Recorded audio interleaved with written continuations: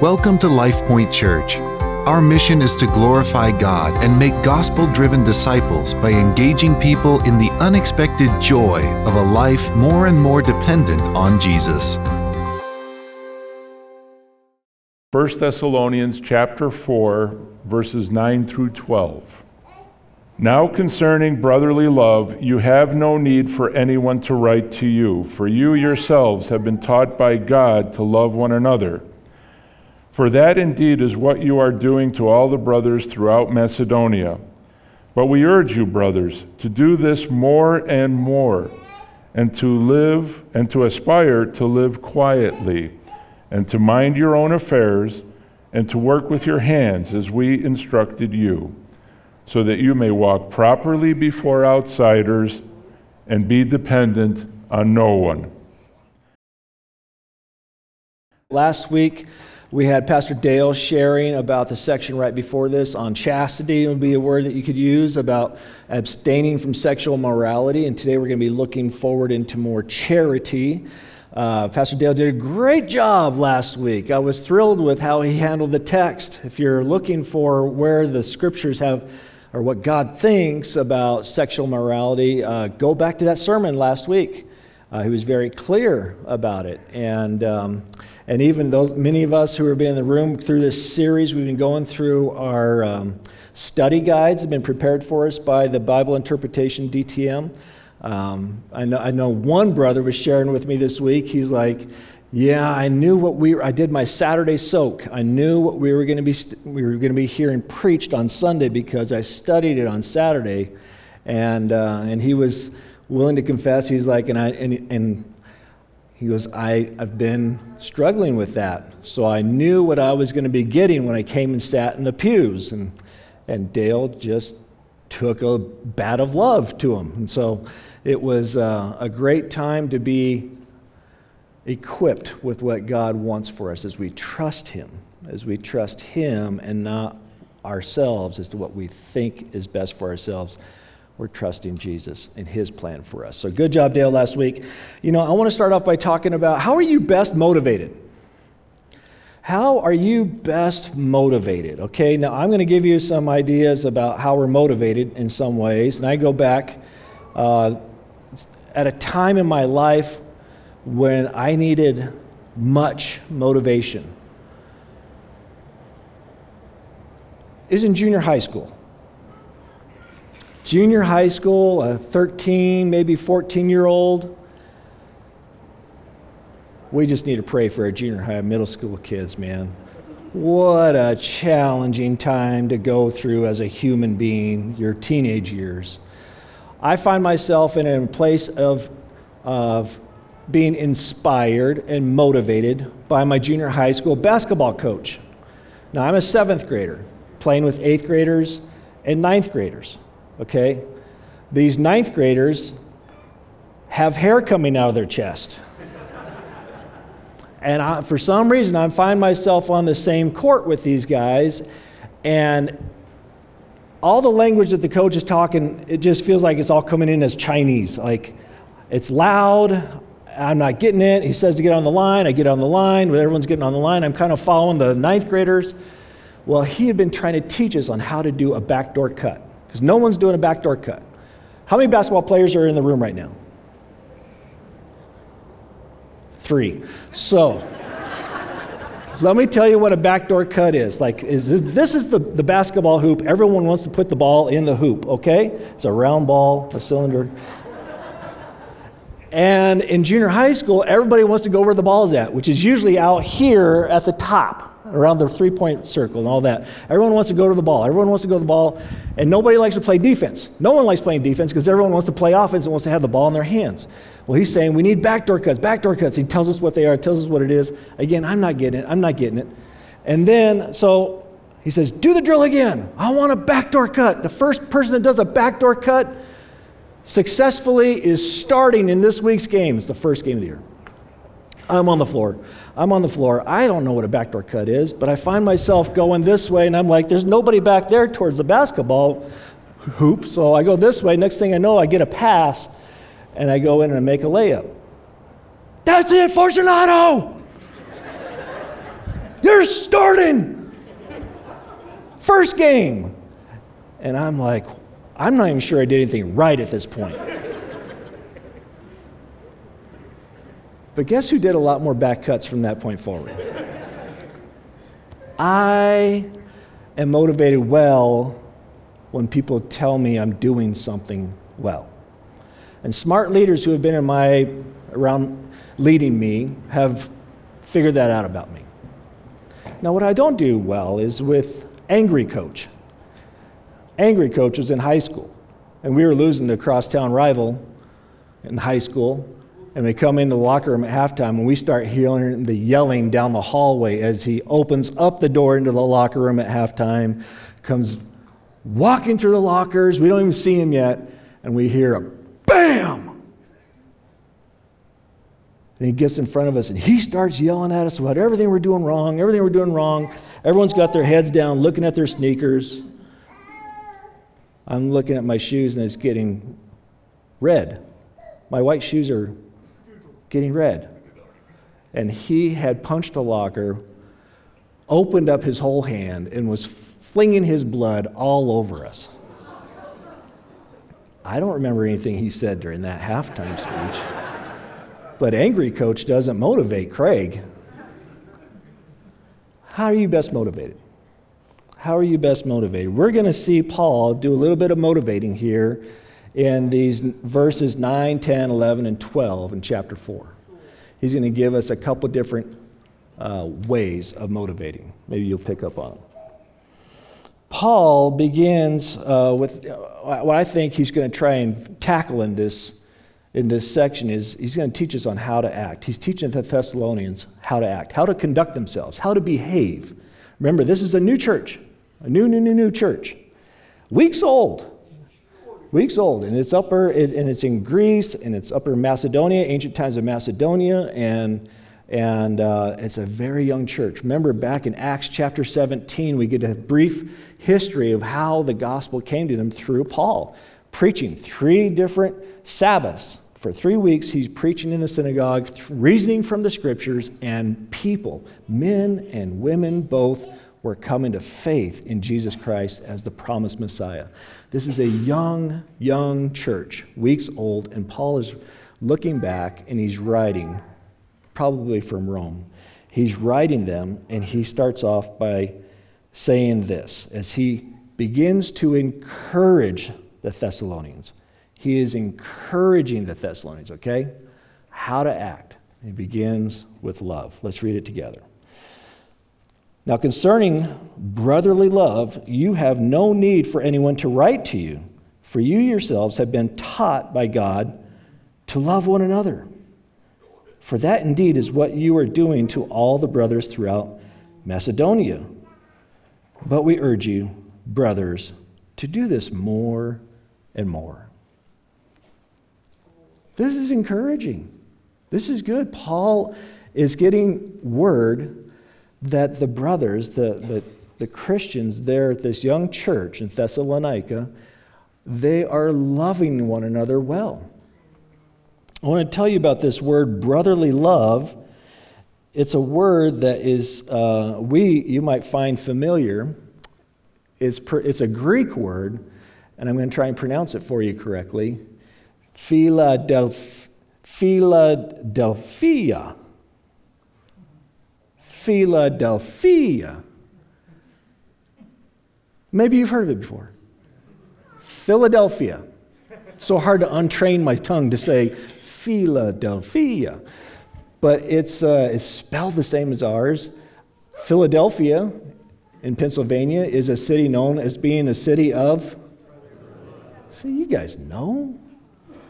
This is brotherly love. What this means is that it would be as if they had the same father. And we know that they do have the same father, the same heavenly father. But it is a brotherly love. It's familial. It is not without its list of grievances that a brotherly love has for his brothers have for one another, or brothers and sisters. But if a younger brother was to be bullied at the school, the local school, the older brother will soon arrive with war on his hands to defend his little brother. So brotherly love is a beautiful love that is exhibited amongst believers together. Brothers and sisters can have this Philadelphia love for one another. And somebody in the study guide, one of you who wrote this section on the study guide for this section, came up with a great question. Where else in the scriptures can we see brotherly love described? And so I answered that. And if you look in Romans chapter 12, verse 10, the scriptures tell us, let love be genuine. Let love be genuine. Abhor what is evil. Hold fast to what is good. Love one another with brotherly affection. Outdo one another in showing honor. Do not be slothful in zeal. Be fervent in spirit. Serve the Lord. This is an idea of brotherly love, affectionate love. In a moment, I'm going to show you some examples of that. I also want to talk to you about another type of love that Paul is talking about here, and it's in verse 9. Read it again together. Now, concerning brotherly love, you have no need for anyone to write to you, for you yourselves have been taught by God to love one another. That word love is a different Greek word, and that word is what we refer to as agape. Agape love comes from God. It is purely from God. And so when you receive Jesus Christ as your Lord, as your Savior, you are sealed with the Holy Spirit, and the love of God is in you. The love of God drew you to himself. And therefore, we are to be obedient and to love one another. Love one another as we have been loved. This is all agape. This is all agape. Love of God, it comes from God. It's agape love. I want to give you guys an example of this, and this is a great cross-reference to 1 John chapter 4. Turn there with me, if you would, towards the back of your Bibles. 1 John chapter 4. And it's interesting, John Sabajos, leading us in worship, was reading from 1 John this morning as well. But this section is a little bit longer. It's about 14 verses. Chapter 4 of 1 John, verse 7 through 21, through the end of the chapter. I want you to hear this. Those of you who are wondering, where in the Bible do we hear about the love of God? Where do we see that where God is love? Where do we see this? Today's your day. We're reading it right now. And this is talking about agape. Beloved, let us love one another, for love is from God. And whoever loves has been born of God and knows God. Anyone who does not love does not know God, because God is love. In this, the love of God was made manifest among us, that God sent his only Son into the world, so we might live through him. In this is love, not that we have loved God, but that he loved us and sent his Son to be the propitiation of our sins. Beloved, if God so loved us, we also ought to love one another.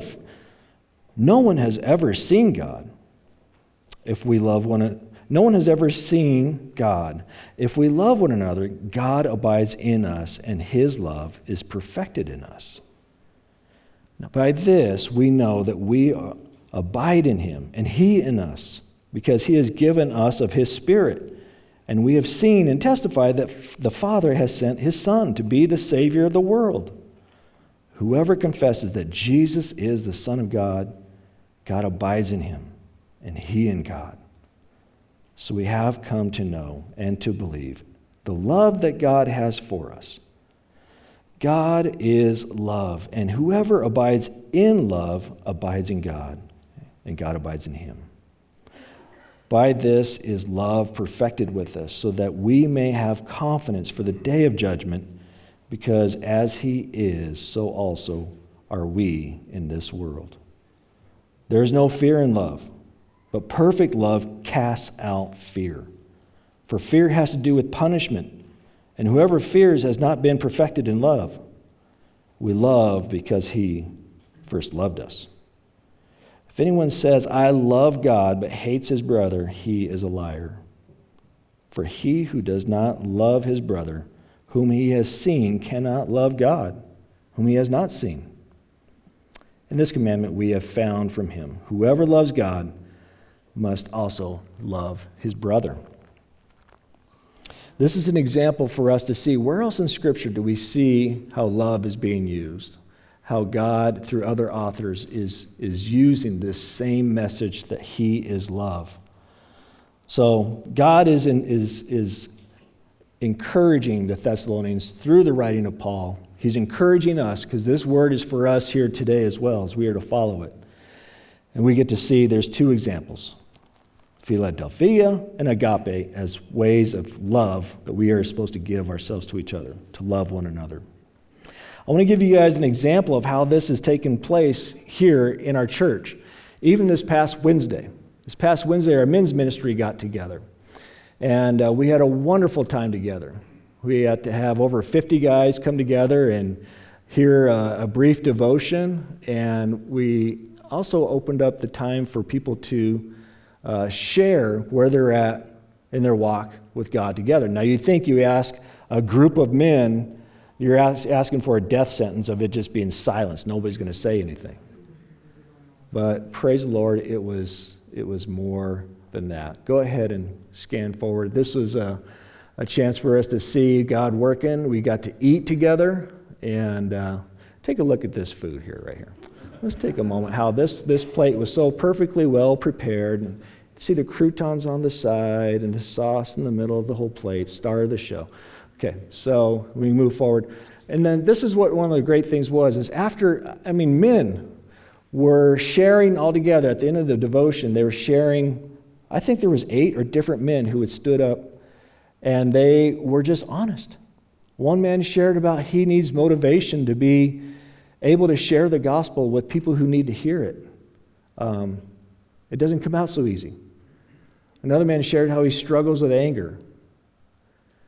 Another man shared how he's been praying for a lifelong friend of over 40 years, sharing the gospel with this man. And this man is at the end of his life, and he's still asking us to pray for him. Pray for him that he would share, that he would receive the gospel. This man would receive the gospel before death takes him.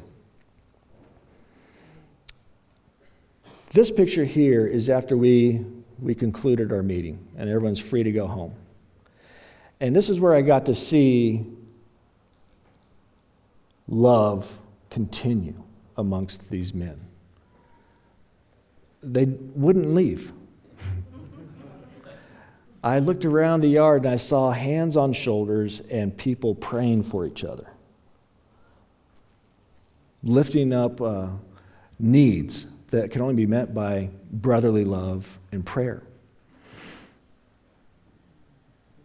The night got darker and darker, and a few people started leaving, but there was men who were remaining there, exchanging phone numbers, planning to get together. This coming week was a challenge given by one of our design team members. This was a beautiful night to see, for everyone at that night, and now all of you to be able to see the beauty that is in this church of people loving one another well. Not just with attendance, but with appropriate, hey, I hear you.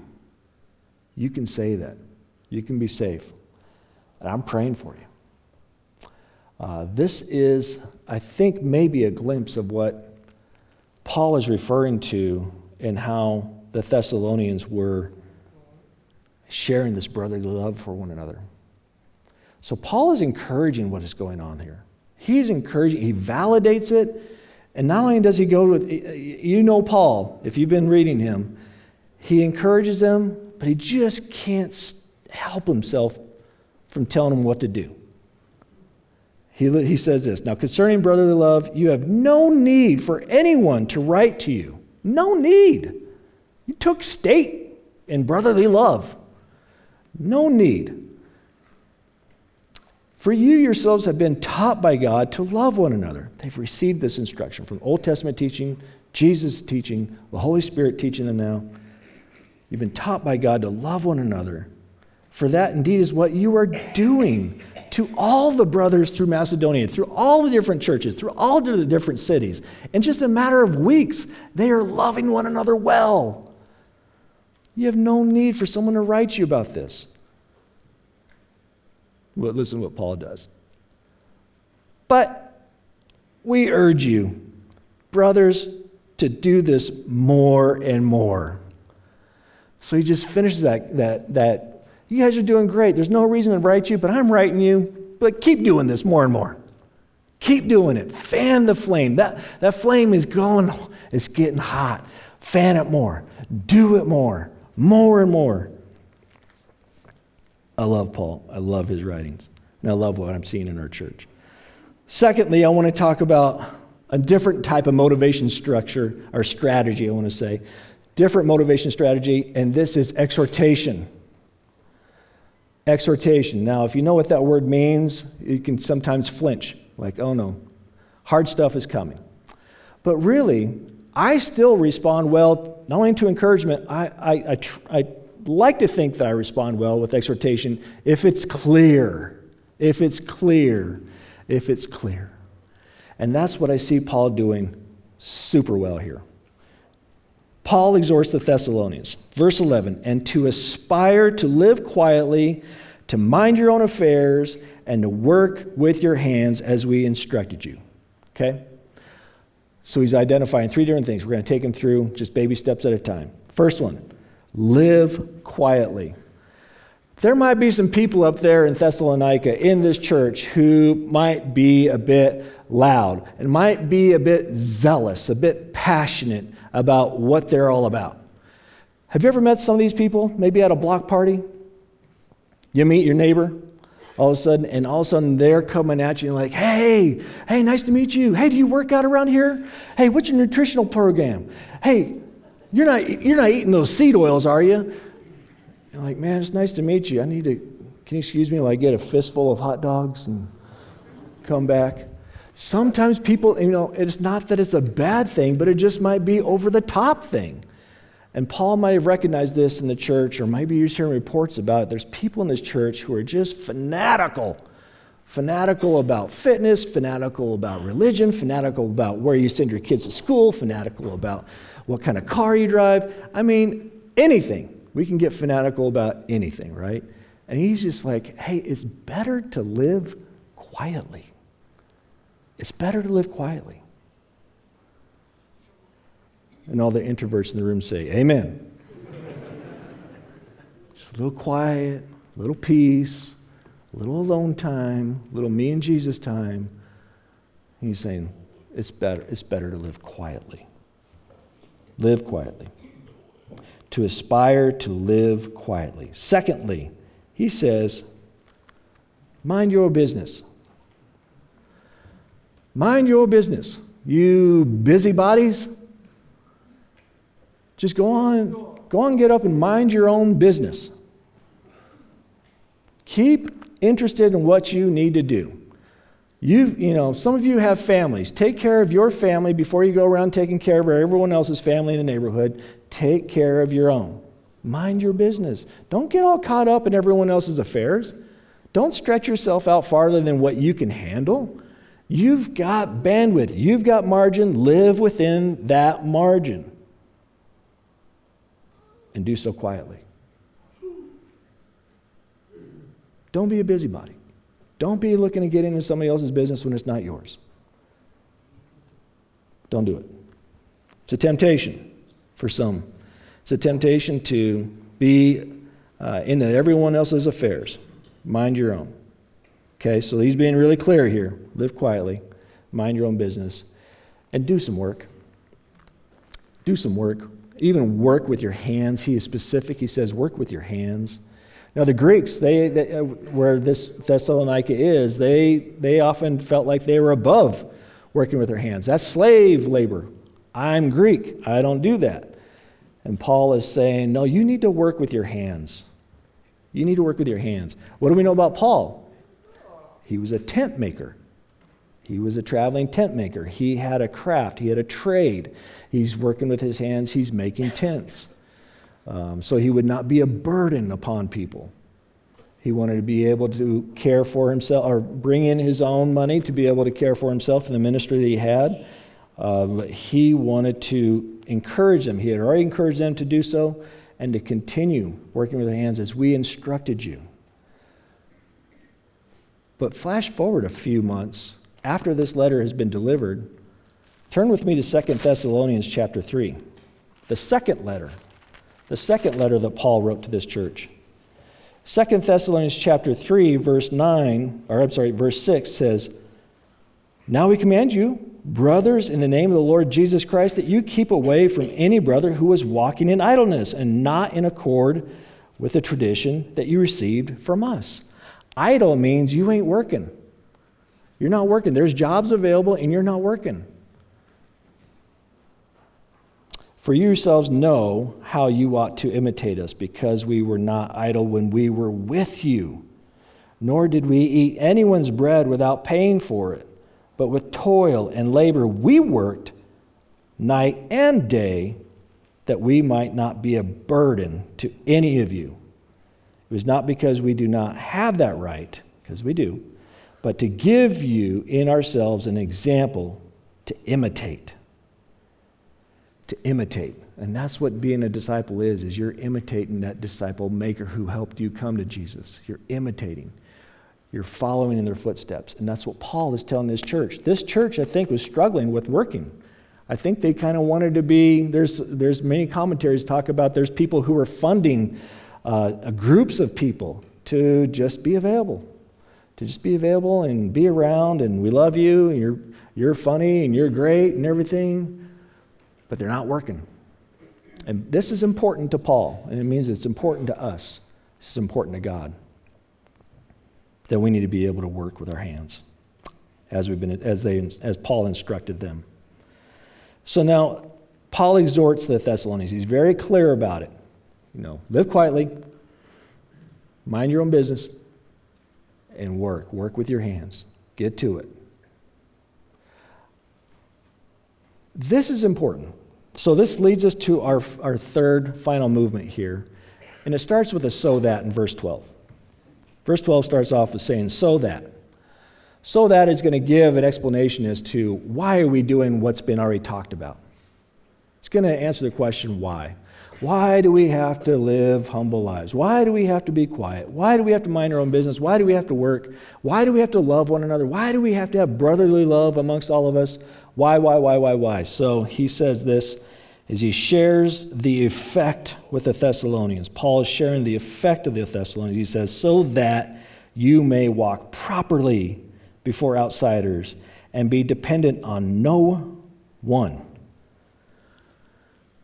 Walking properly and not being dependent on anyone. This is important. This is important. Paul has encouraged, he's exhorted, and now he's giving the effect as to why this is happening. And the reason why he's doing this, folks, is because the world is watching. The world is watching how we live and how we love one another. The world is watching. Remember this environment that this small, young, impressionable, zealous church is just weeks old. And the environment that they were birthed out of was quite caustic. It was the whole city came up in turmoil over it. The world is watching. And Paul says the world is watching. And they need to see that you're responsible with the things that you have, with your home, that you're responsible with it. That gutter's not hanging off and weeds coming through it. You're taking care of your things. You're taking care of what's your own. You're minding your own business. You're taking care of your own children. You're minding your own children. And when you discipline, you are disciplining your children. When you do discipline your children, you're not red in the face and veins bulging out of your neck. You're composed. You're loving. You're helping your child see what they did was wrong. But you're not letting it get by. You're instructing them in the way that they should go. Neighbors are watching. Neighbors are listening. And we don't want anything to be a hindrance to those who have yet to receive the good news of Jesus Christ as their Savior. There is a Savior that I need, and I cherish Him. They have yet to do that. And we are all purveying this gospel message in word and in deed. He's saying, man, we don't want there to be a stumbling block. We don't want there to be an obstacle that somebody has to crawl over. Like I hear that church-going family, but they go to church every Sunday, but I sure do hear a whole lot of yelling at night times between Mr. and Mrs.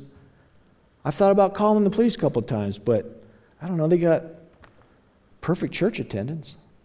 And half people come over to their home on Wednesday nights. But I don't know. Let's don't give them that obstacle. Let's live quiet lives. Let's mind our own business. Let's go to work. Let's take care of what's our own. But even more than that, it's the love of God that is in us that makes us want to do all of that. It makes us want to love one another, last a little bit longer with one another, care for one another even when it's hard and challenging and hot outside. Let's love one another.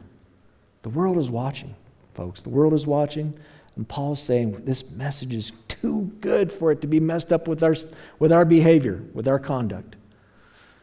So let's take care of these three things. Let's continue loving one another well. Do it more and more and more and more. But let's live quiet lives. Let's mind our own business. Let's do our work. And God's going to do something great in the midst of it. The world is watching how we live and how we love one another. So let's do it well. In our life groups, when we spend time with one another, let's use that time to love one another well. And when God gives you something to exhort someone, do it clearly and in love. Let's love one another. God has loved us so well. Let's respond well with a great love for Him. Would you pray with me? Father, we thank You for this time to be encouraged, exhorted, and to be able to see the effect of what's happening here. God, we want to glorify You in the highest and highest of ways.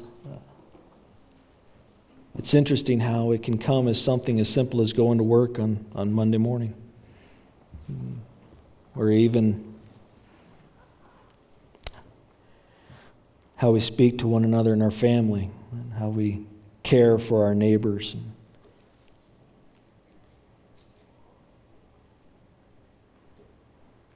Father, thank You for Your Holy Spirit that is here instructing us, teaching us, each where we're at in our own place in life.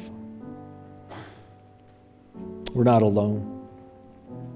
Certainly we know we have one another in this room, but even more than that, we have You, Jesus, through the power of Your Holy Spirit with this every moment of every breath we take. So guide us forward and speak to each one of us in how we are to walk and talk and love one another and care for our own needs. And we want to see You lifted up. We want to see You magnified, glorified to our neighbors and their neighbors and the neighborhood after that. Do a great thing. We pray this in Jesus' name. Amen. That concludes LifePoint Church's podcast. For more information about our church, visit sharethelife.org.